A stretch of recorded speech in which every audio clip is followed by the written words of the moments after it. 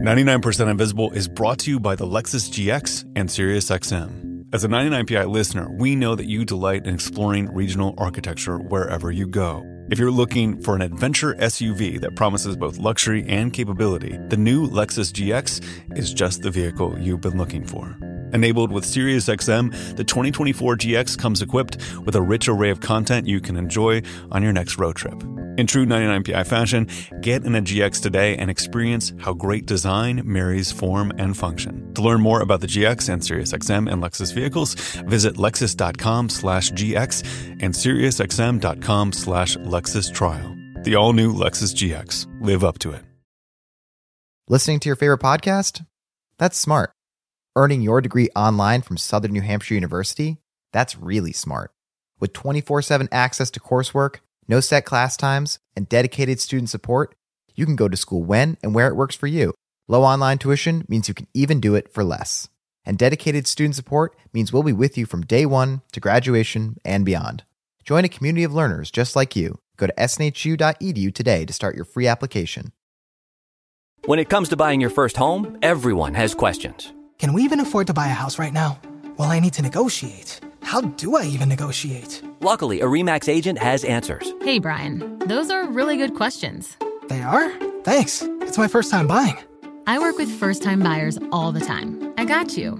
RE/MAX agents have more experience than other real estate agents. Visit RE/MAX.com or download the RE/MAX app to find the right agent. The right agent can lead the way. Each office independently owned and operated.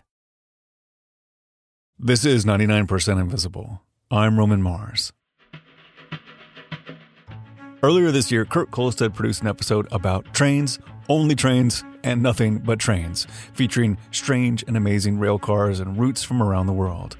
But he ran into a little bit of a problem. Fortunately, it was the good kind of problem. I had way too many train stories for a single episode. And not just my ideas, but also ideas sent in by fans. And it was pretty clear from all the tweets and emails that you beautiful nerds would be down for a second round of train stories. So here it is, Train Set Track 2, all aboard.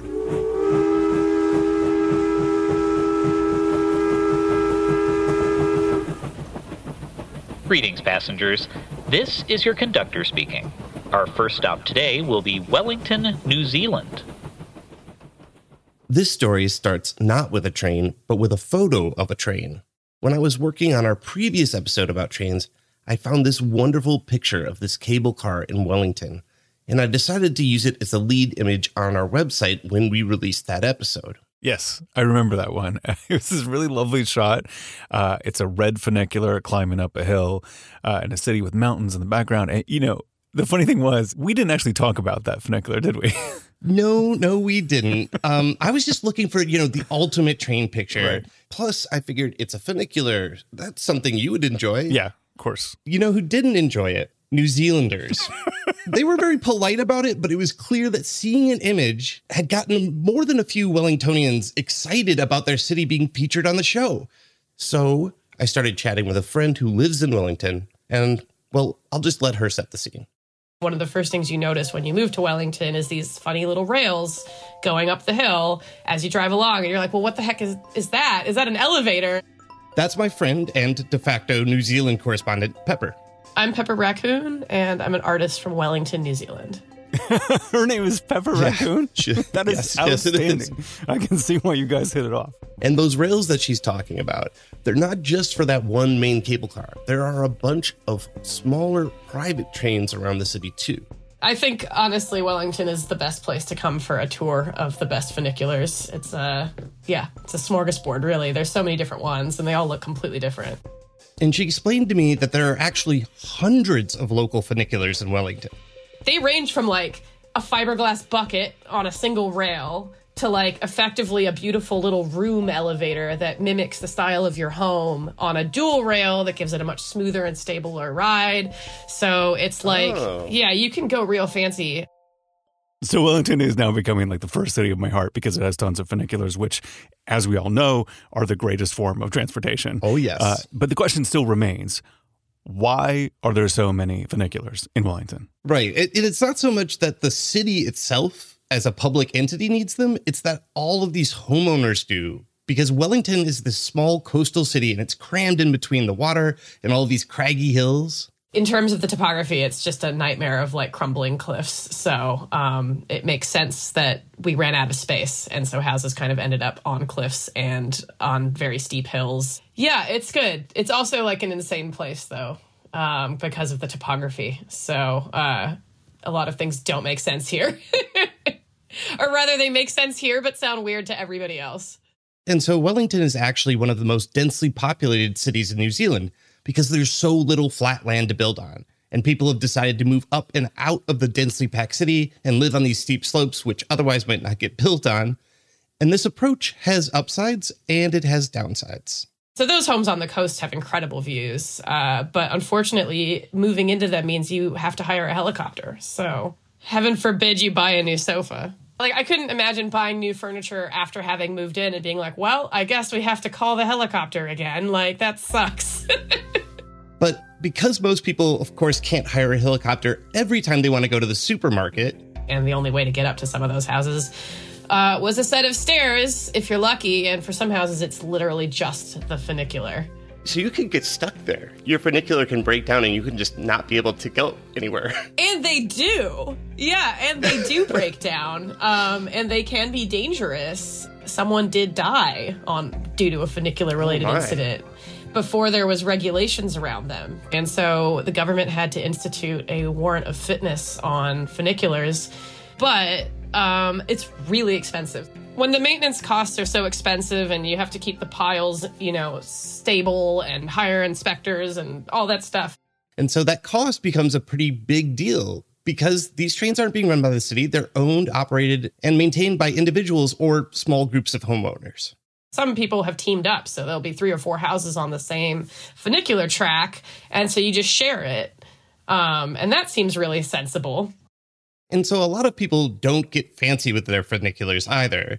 They just need something to get them to and from home safely, something they can afford. But even the safety part is a little bit optional. New Zealanders also have this really dangerous and kind of entertaining, seems whimsical, but also kind of terrible philosophy called she'll be right, which is just build something. Don't worry too much about it. She'll be right. It's fine. And unfortunately, I think a lot of the funiculars that existed before the warrant of fitness might have been on that kind of spectrum.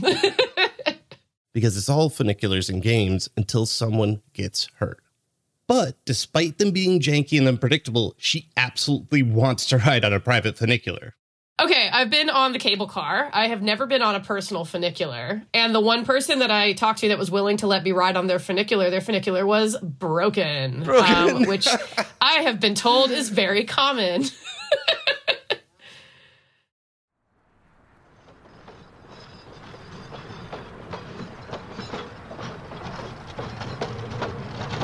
Next stop will be Goat Canyon, California. Please be advised that the track beyond this point is abandoned. Goat Canyon is situated in a beautiful stretch of desert east of San Diego, California, and it's a great place to ride the rails. Oh, big rock, big rock.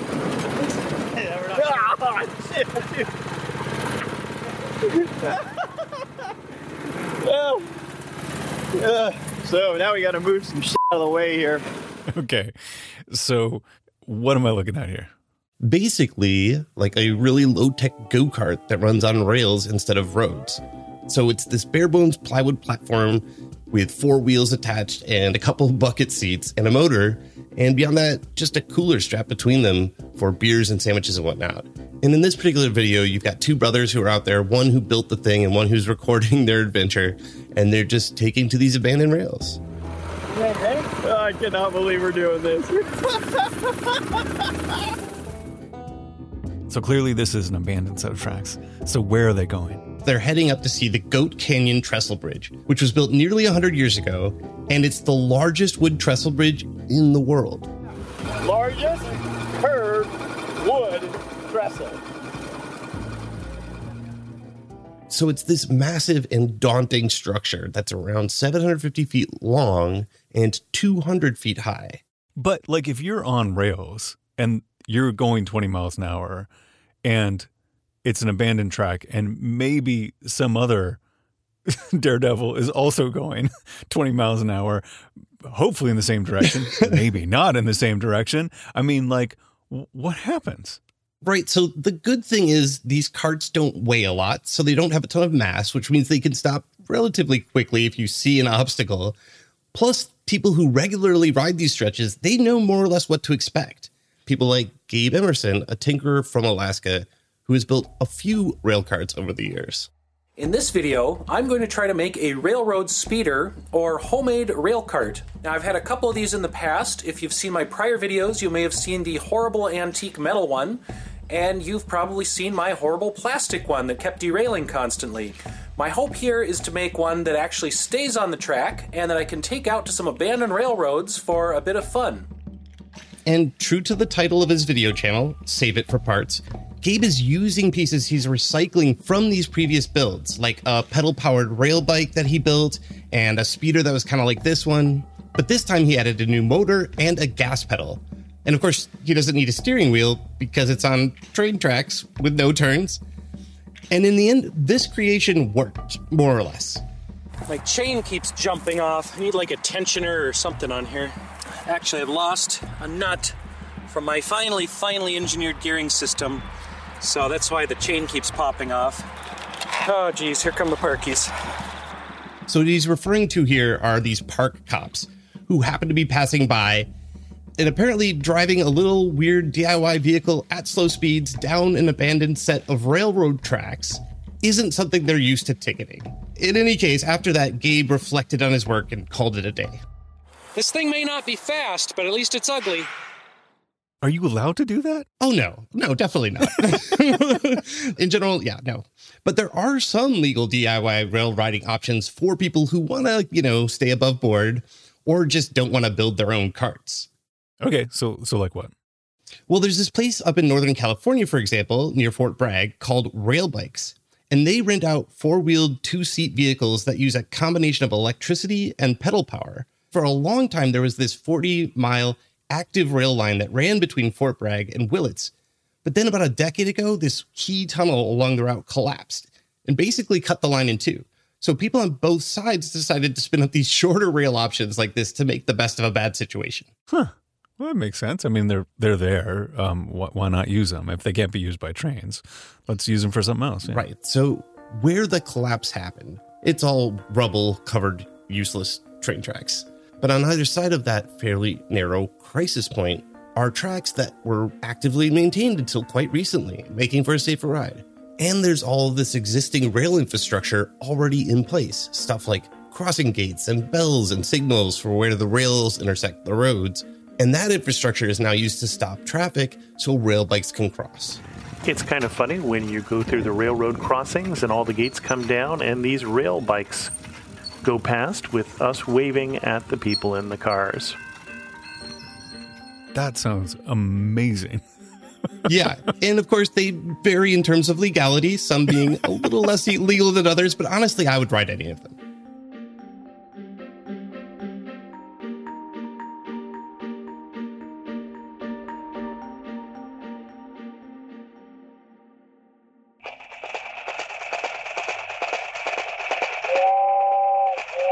Attention passengers. For those interested in taking home a train of their own, there are model trains in our onboard gift shop.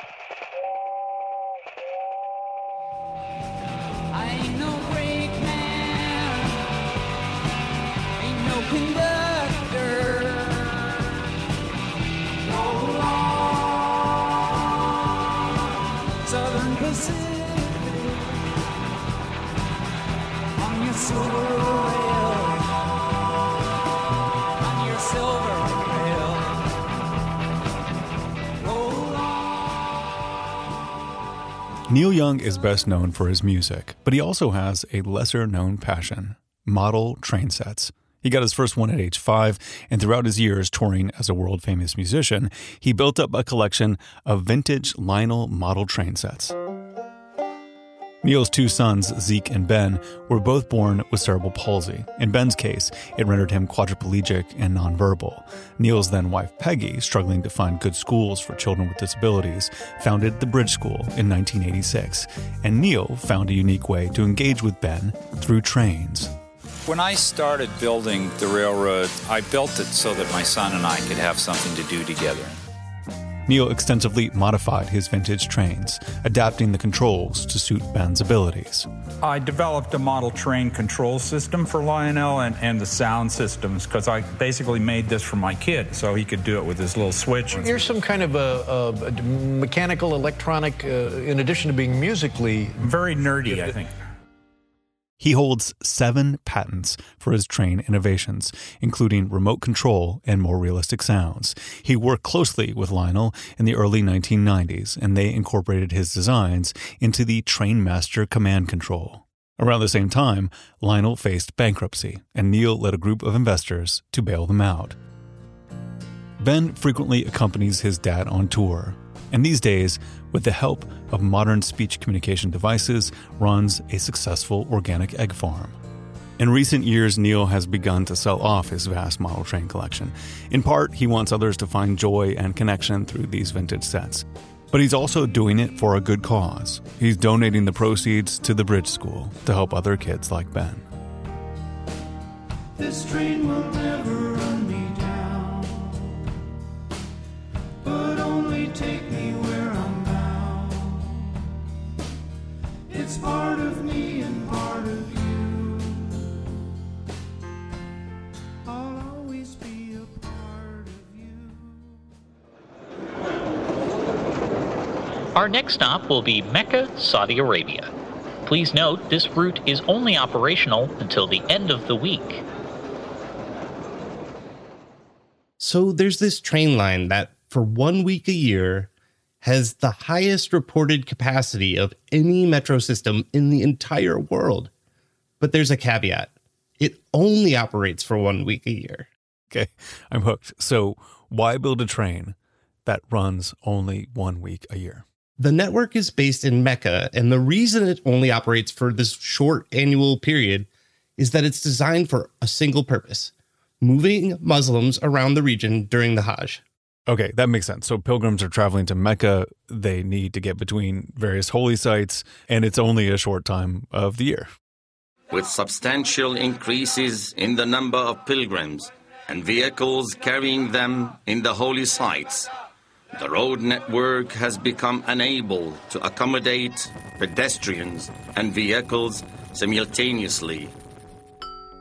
So the whole region is notoriously crowded during Holy Week, and people flood in during the Hajj because one of the 5 pillars of Islam is visiting Mecca at least once in your lifetime, at least for those who are able, and during this one narrow window of time each year. So I know millions of people make the pilgrimage each year, and I've read that things can get pretty crowded and dangerous, even deadly, because when you have that many people, it can turn into a stampede pretty easily. Absolutely. The crowding has led to some really tragic deaths in the past, but there are other health risks too. The region gets super hot during the Hajj, so spending a lot of time outside, traveling between sites can be risky. Physical safety is definitely part of what drove this project. The government of the custodian of the 2 holy mosques decided to build a railway in the southern section of the holy sites. The southern line, dubbed Al-Masha'ir Al-Muqaddasah Mitra, will be the most effective solution to transport the largest possible number of pilgrims in the shortest possible time. So, as you can imagine, back in the day, these pilgrims are traveling by camel or on foot. And then when these roads came along, as any urbanist knows, they ironically led to more congestion, not less, especially with the rise of personal motor vehicles. So in 2009, they started building this rail line, and the project employed thousands of engineers and even more construction workers who in total had to move nearly 200 million cubic meters of earth. And despite that, the whole thing was completed in just 2 years, which is incredibly fast if you think about the scope. And then in 2011, it carried nearly 4 million pilgrims around between these holy sites. Wow. I mean, that is hard to imagine 4 million people being moved in a week. Right? Yeah. And if you break it down even further, it can carry 70,000 people per hour, which I also have a hard time imagining because it has trains leaving every few minutes. And in terms of what this offsets in terms of other traffic, they calculated that this train system replaces the need for over 50,000 surface buses, which of course helps reduce that congestion. Yeah. But why, if they put all this effort into it, why not just keep it open year round just because, I wasn't able to find a definitive official answer for that. My somewhat educated best guess is that it just isn't cost efficient to operate it all the time. Mm-hmm. And the route isn't really optimized for commuters or other everyday uses. So it really, only makes sense during the Hajj. And the Hajj, meanwhile, brings in so much money. It has almost certainly already offset the billions of dollars that the project cost. Yeah. Just to put that in perspective. So this one doesn't run regularly, but is there one optimized for commuting? Like, is there an everyday metro system in the area? Well, not yet, but they do have another network in the works that's supposed to serve the region more regularly and broadly, which, as I understand it, won't even link up to this one. It'll just be a completely separate system, and that'll be for more everyday use. But this existing line is just going to continue being a once-a-year affair. Attention passengers. Do not be alarmed, as this train is about to take to the sky, reach 88 miles per hour, and take us back to ancient Rome. Enjoy the ride. There's some old infrastructure lore about the reason why American rails have such specific spacing. The persistent story is that American rail gauges, as in the distance between the metal rails, can be directly traced all the way back to the wheel spacing of ancient imperial Roman chariots. And the logic goes something like this. American rails are spaced 4 feet 8.5 inches apart, and that seemingly odd number comes from English spacing standards, and those standards, in turn, were based on wagon construction dimensions, and those had to be standardized so wagons could ride in existing ruts, and those ruts were initially formed by the Roman Empire and reinforced by other vehicles ever since. Now, there is some truth to this train of thought, but the legend itself, which has persisted for over a century, is mostly fanciful. For one thing, ancient Roman roads were built more for foot traffic than for chariots. Plus, current gauges were far from inevitable. For a long time, there was no standard gauge in the United States, and a variety were used. Ultimately, the relative similarity between modern rail line gauges and ancient rutways are tied more to design than history. Times may have changed, but the physical constraints of vehicles have remained relatively consistent. Axles need to span far enough to support the structure above them, but they can't be too wide or they might snap.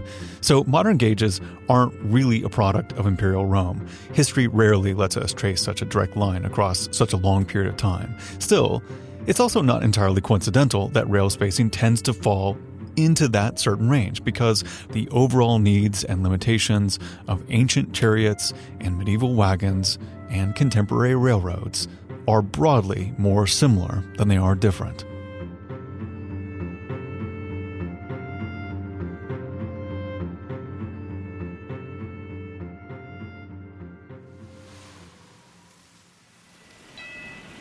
Next stop, Anchorage, Alaska.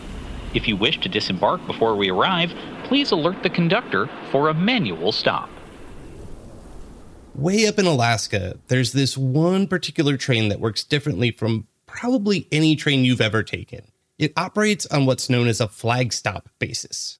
Okay, trains and flags. All right, I'm on board.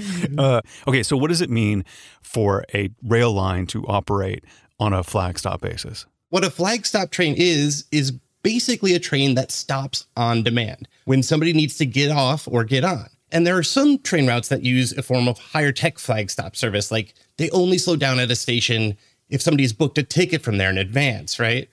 Or in some parts of the world, there are these flag stop ferries where you have to flick a light switch on to get a boat's attention. But this kind of classic low tech flag stop train where you literally wave a flag is very uncommon. And this route in Alaska is one of the last of its kind in North America. So how does the actual flagging down work? Like, do people just stand alongside the tracks, like in the dead of winter in Alaska, and just wave a white cloth around, or maybe or a scarf or whatever they have on them? Basically, yes. And the train operators are watching for those signals and stopping when they see them. Huh. So it's a little bit more like a bus, but even buses have bus stops. But what I don't get is, the whole thing that makes a train great is that it efficiently moves on rails and has inertia. And so how can you stop it to do these pickups when the pickups are done, kind of spontaneously? Right. I mean, these things have a ton of mass, but along this particular stretch, the trains are short. They only have 2 locomotives, 2 passenger cars, and 1 baggage car. Mm-hmm. So they're small enough that they can start and stop a lot faster than a normal, full-length locomotive, and still achieve a maximum speed of close to 60 miles an hour. Wow. So if the trains are going up to 60 miles an hour, that means that it's a pretty rural area. So if that's the case, who are they stopping for? Yeah, well, a lot of them are just visitors who are heading out to hike or fish in remote areas for maybe even a couple weeks at a time, or they're traveling to their seasonal cabins. But the railway also provides a vital service for those brave, brave souls who live way out here in rural Alaska along this stretch.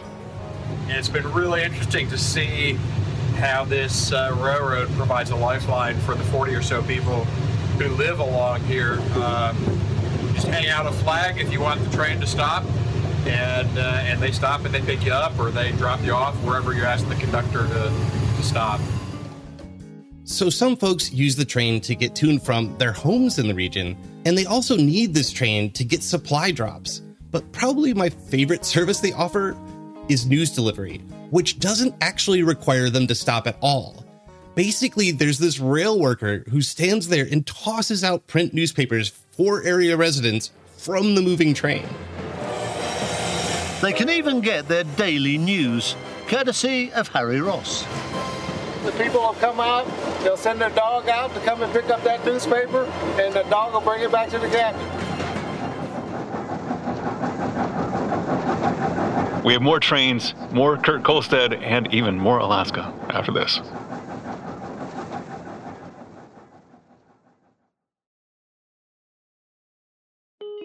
"99% Invisible" is sponsored by Squarespace. Squarespace is the all-in-one website platform for entrepreneurs to stand out and succeed online.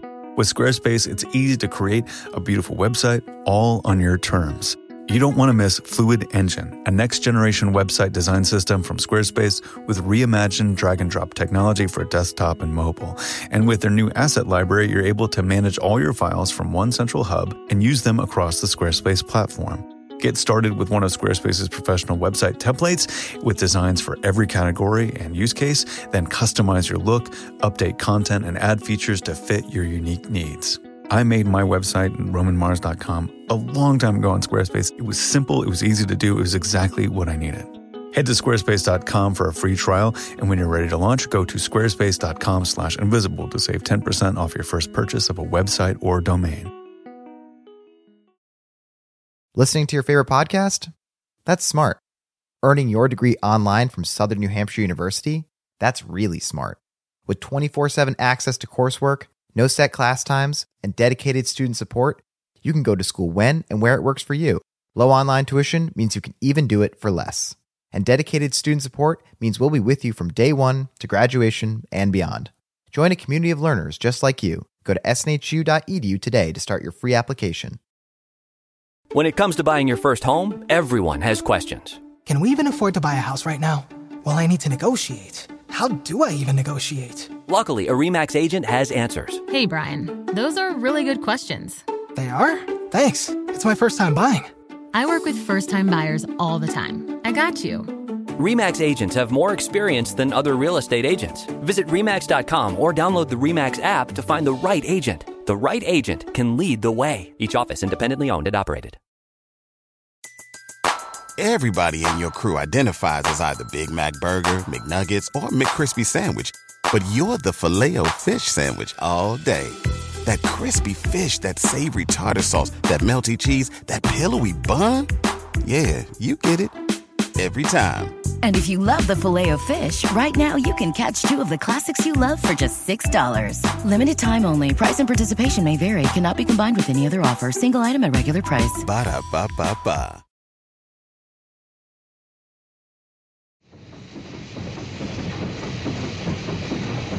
Next stop, Wales, Alaska. This will be our final stop of the day, as the proposed tunnel that would take us to Russia has yet to be constructed. So, Kurt, we're still in Alaska? Oh, yes, absolutely. We're still in Alaska. I mean, it's a really, really big state. Yeah, it's a huge state, and things are pretty spread out, which makes sense that there would be trains between them. But in this case, it's not a real train, or at least not yet. For over a century, there have been various proposals to connect eastern Russia and Alaska across the Bering Strait, a project that would have to span a bit over 50 miles and would tie North America to Asia in this unprecedented way. Of course, in the current political climate, it's probably more of a pipe dream, but it would be a world-changing feat of engineering. Such a tunnel would have major benefits. First of all, it would physically link North and South America to the Old World. You could ride by train from San Francisco to Beijing in a day and a half and travel by land all the way from Cape Town to Miami. A tunnel would provide a safer, cheaper, and faster way to transport freight between Asia and North America. Of course, right now, Russia is the aggressor in a needless and horrible war. But putting geopolitics aside, at 50 plus miles, this sounds like a massive undertaking. I can imagine some pretty massive economic benefits for international trade, if things were to work out, diplomatically. But are these just pie in the sky ideas, or are people really taking this seriously? Well, definitely some people have, including some pretty serious folks who've pitched plans for over a century. For example, you have Joseph Strauss, who went on to design something like 400 bridges and was the project engineer for the Golden Gate Bridge. Mm-hmm. And he did his undergrad thesis on a Bering Strait bridge. Then, in 1905, a more fully fleshed out plan was all but approved, but got axed at the last minute. Huh. I mean, if they could build something as beautiful as the Golden Gate Bridge, but 50 miles long, that would be pretty stunning, right? I mean, what was the thing that killed the project back in 1905?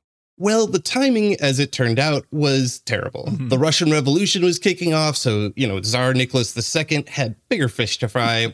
And, the next thing you know, everybody's caught up in World War I, and then that, bleeds into World War II, and tensions were just high throughout. So the idea kept getting shelved. And then in the 1950s, people started to ramp up and pitch various bridge and tunnel plans again, but none of them panned out, in part because of feasibility concerns, but also, of course, the Cold War. Yeah. I mean, I could just imagine it being a tough sell because there's the engineering challenge of doing something that massive in any climate. And then you think about where they are in the world and connecting the Bering Strait. It's super cold. The waters are very turbulent. And there's not a whole lot on either side of these things, directly. Oh, yeah. There's basically nothing, especially at the points that are closest to each other from these nations. And if they built a bridge, it would probably also have to be closed down for much of the year because it is so cold up there. And if they went the train route, they'd need to figure out how to reconcile these different gauges for each country. And if they went the tunnel route, well, a 50-mile tunnel would be an incredible undertaking and would set a world record. So with all these obstacles and all these really logical reasons why it doesn't exist, is there any realistic prospect of this happening? I mean, I don't know for sure, but I was kind of stunned to find that about a decade ago, the Kremlin approved a rail tunnel proposal. Since 2007, the concept has advanced. In 2008, Vladimir Putin, the then Prime Minister of Russia, approved the TKM link. Then, in August 2011, the Russian government approved the project. So honestly, it seems like a really cool project, but of course, this ongoing conflict between these two countries makes it really unlikely we're going to see any progress on this project, under the current Russian regime anyway. But given how persistent the idea has been to date, I would be shocked if it didn't resurface again someday. I would not be shocked if it resurfaced again. And then when you lay out the fact that this is going to be a decades-long project to actually complete, it is hard to imagine political stability that would persist through the actual construction of such a project. It really is. It really is. Yeah, getting that handshake to last for decades seems kind of like an impossible task given the history between our countries. But oh my God. Here's hoping. It would be so cool to see it, though. It would be amazing. It would be cool. I would drive all the way through Alaska just to get to the bridge. I love it. Well, thank you, Kurt. This was a great collection of trains again. Yeah, anytime, Roman. And if you're down for round 3, I've got more ideas where these came from. I know you do. It's so good. Thanks. Thank you, Roman. Thank you for riding with 99% Invisible. 99% Invisible was produced this week by Kurt Kolstad, Martin Gonzalez, and Jacob Maldonado Medina. Chris Berube was our trusty conductor. Music by Director of Sound, Swan Real, with Mia Byrne on guitar and lap steel. Delaney Hall is the senior editor. The rest of the team includes Vivian Leigh, Emmett Fitzgerald, Jason DeLeon, Christopher Johnson, Lashma Dawn, Joe Rosenberg, Kelly Prime, Sophia Klotzker, intern Olivia Green, and me, Roman Mars. We are part of the Stitcher and SiriusXM podcast family, now headquartered 6 blocks north in the Pandora building in beautiful Uptown, Oakland, California. You can find the show and join discussions about the show on Facebook. You can tweet at me at Roman Mars and the show at 99pi.org. Well, it lasts. We're on Instagram, Reddit, and TikTok too. You can find links to other Stitcher shows I love, as well as every past episode of 99pi at 99pi.org.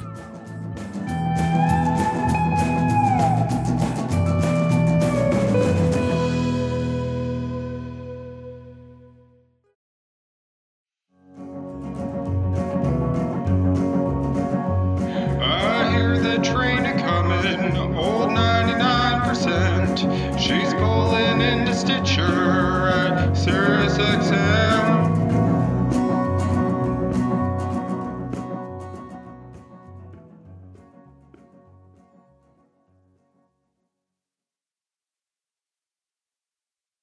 Listening to your favorite podcast? That's smart.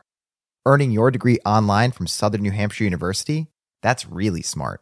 With 24/7 access to coursework, no set class times, and dedicated student support, you can go to school when and where it works for you. Low online tuition means you can even do it for less. And dedicated student support means we'll be with you from day one to graduation and beyond. Join a community of learners just like you. Go to snhu.edu today to start your free application. When it comes to listing your home for sale, everyone and their mom has advice. Oh, honey, who's gonna want to buy this place? On a cul-de-sac? It's literally a dead end. But for professional advice, a RE/MAX agent actually knows best. Let's start with a neighborhood analysis. I've been seeing lots of buyers looking to move here. RE/MAX is the most trusted name in real estate. Visit RE/MAX.com or download the RE/MAX app to find the right agent. The right agent can lead the way. Based on 2022 BrandSpark American Trust Study. Each office independently owned and operated. Everybody in your crew identifies as either Big Mac Burger, McNuggets, or McCrispy Sandwich. But you're the Filet-O-Fish Sandwich all day. That crispy fish, that savory tartar sauce, that melty cheese, that pillowy bun. Yeah, you get it. Every time. And if you love the Filet-O-Fish, right now you can catch 2 of the classics you love for just $6. Limited time only. Price and participation may vary. Cannot be combined with any other offer. Single item at regular price. Ba-da-ba-ba-ba.